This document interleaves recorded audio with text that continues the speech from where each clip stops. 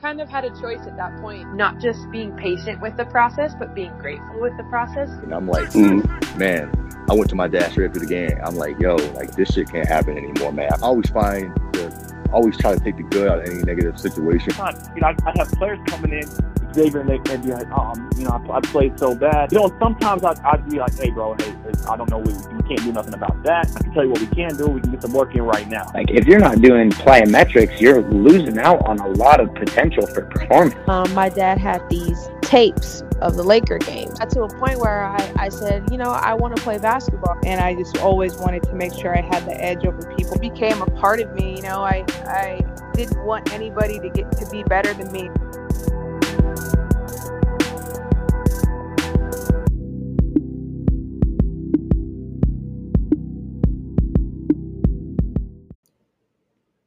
This episode is brought to you by Whoop.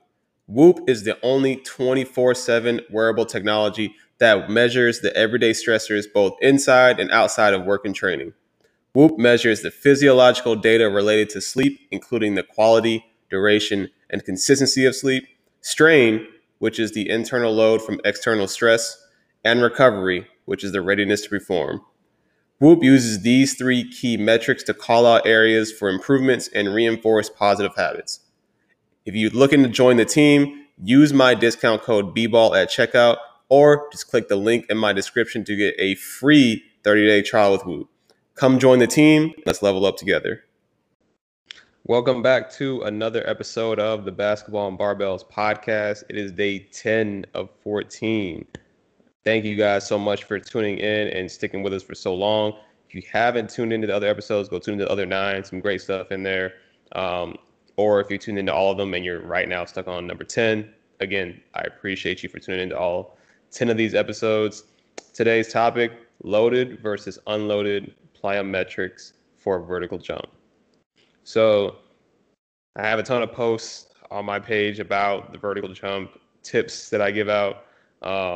There's a lot of information out there about vertical jump. I mean, that's what everyone decides to ask me whenever I make a podcast or even just any Q&As. I get that 90% of the time. So I just wanted to address this quick article that I came across. And there's plenty of research, again, out there about plyometric training. But this one actually specifically focused on a basketball team professionally. So the title is The Effects of Plyometric Training with and Without Added Load on Jumping Ability in Basketball Players. So I can link this in there as well if you guys want to tune into it. But basically, this study looked at plyometric training versus loaded plyometric training. And they were just kind of looking to see what the difference was, if the difference was going to be significantly, a big significant difference, or if it was just going to be something that was just negligent. So they found after 10 weeks of actually going through this study, doing just your standard squat jumps, things like that, loaded versus unloaded, they found the loaded plyometric training using a weighted vest about 10 to 11% of their own body weight actually significantly increase their vertical jump. So again, this is 2 to 3 training sessions per week for about 10 weeks. They actually found that those that did the loaded plyometric jump actually got way, way, way more benefits than the unloaded. Now, as we all know, we can do plyometrics. Like plyometrics are probably the greatest thing outside of just jumping by itself to actually increase your vertical jump. Resistance training builds the foundation, right? But it's not necessarily going to mimic the speeds we see in the game of basketball. I personally use strength and conditioning, again, strength training as the foundation, but also for injury prevention.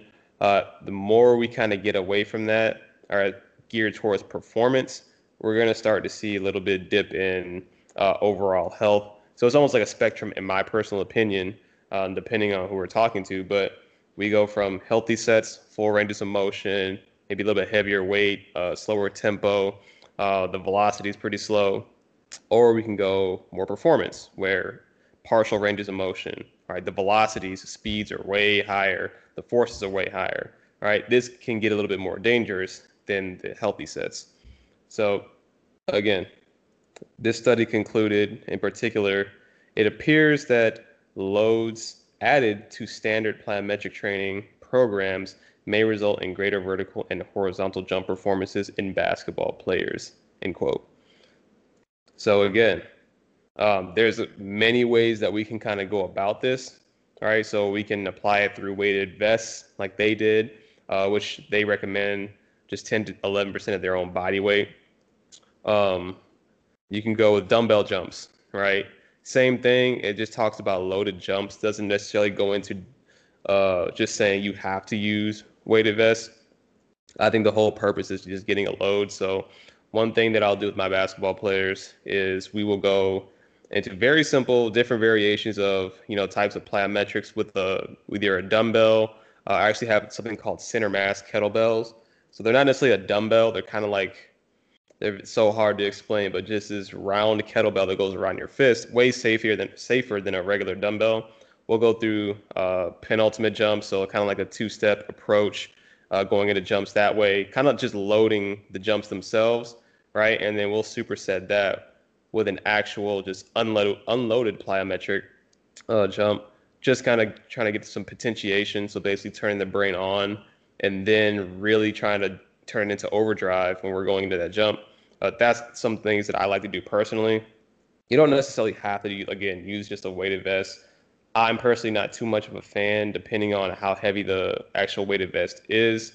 It can irritate the shoulders, the type of weighted vest. So personally, I'd rather go with dumbbells. But again, that's just me. And then they also talk about applying it in season. They noted that apparently strength training did not increase vertical jump, as we talked about before. Healthy sets, performance sets, they're going to be different. So if they're geared towards, heavier resistance training, just focusing on the healthy sets, well then, yeah, of course, we're not necessarily going to get too much out of the performance sets.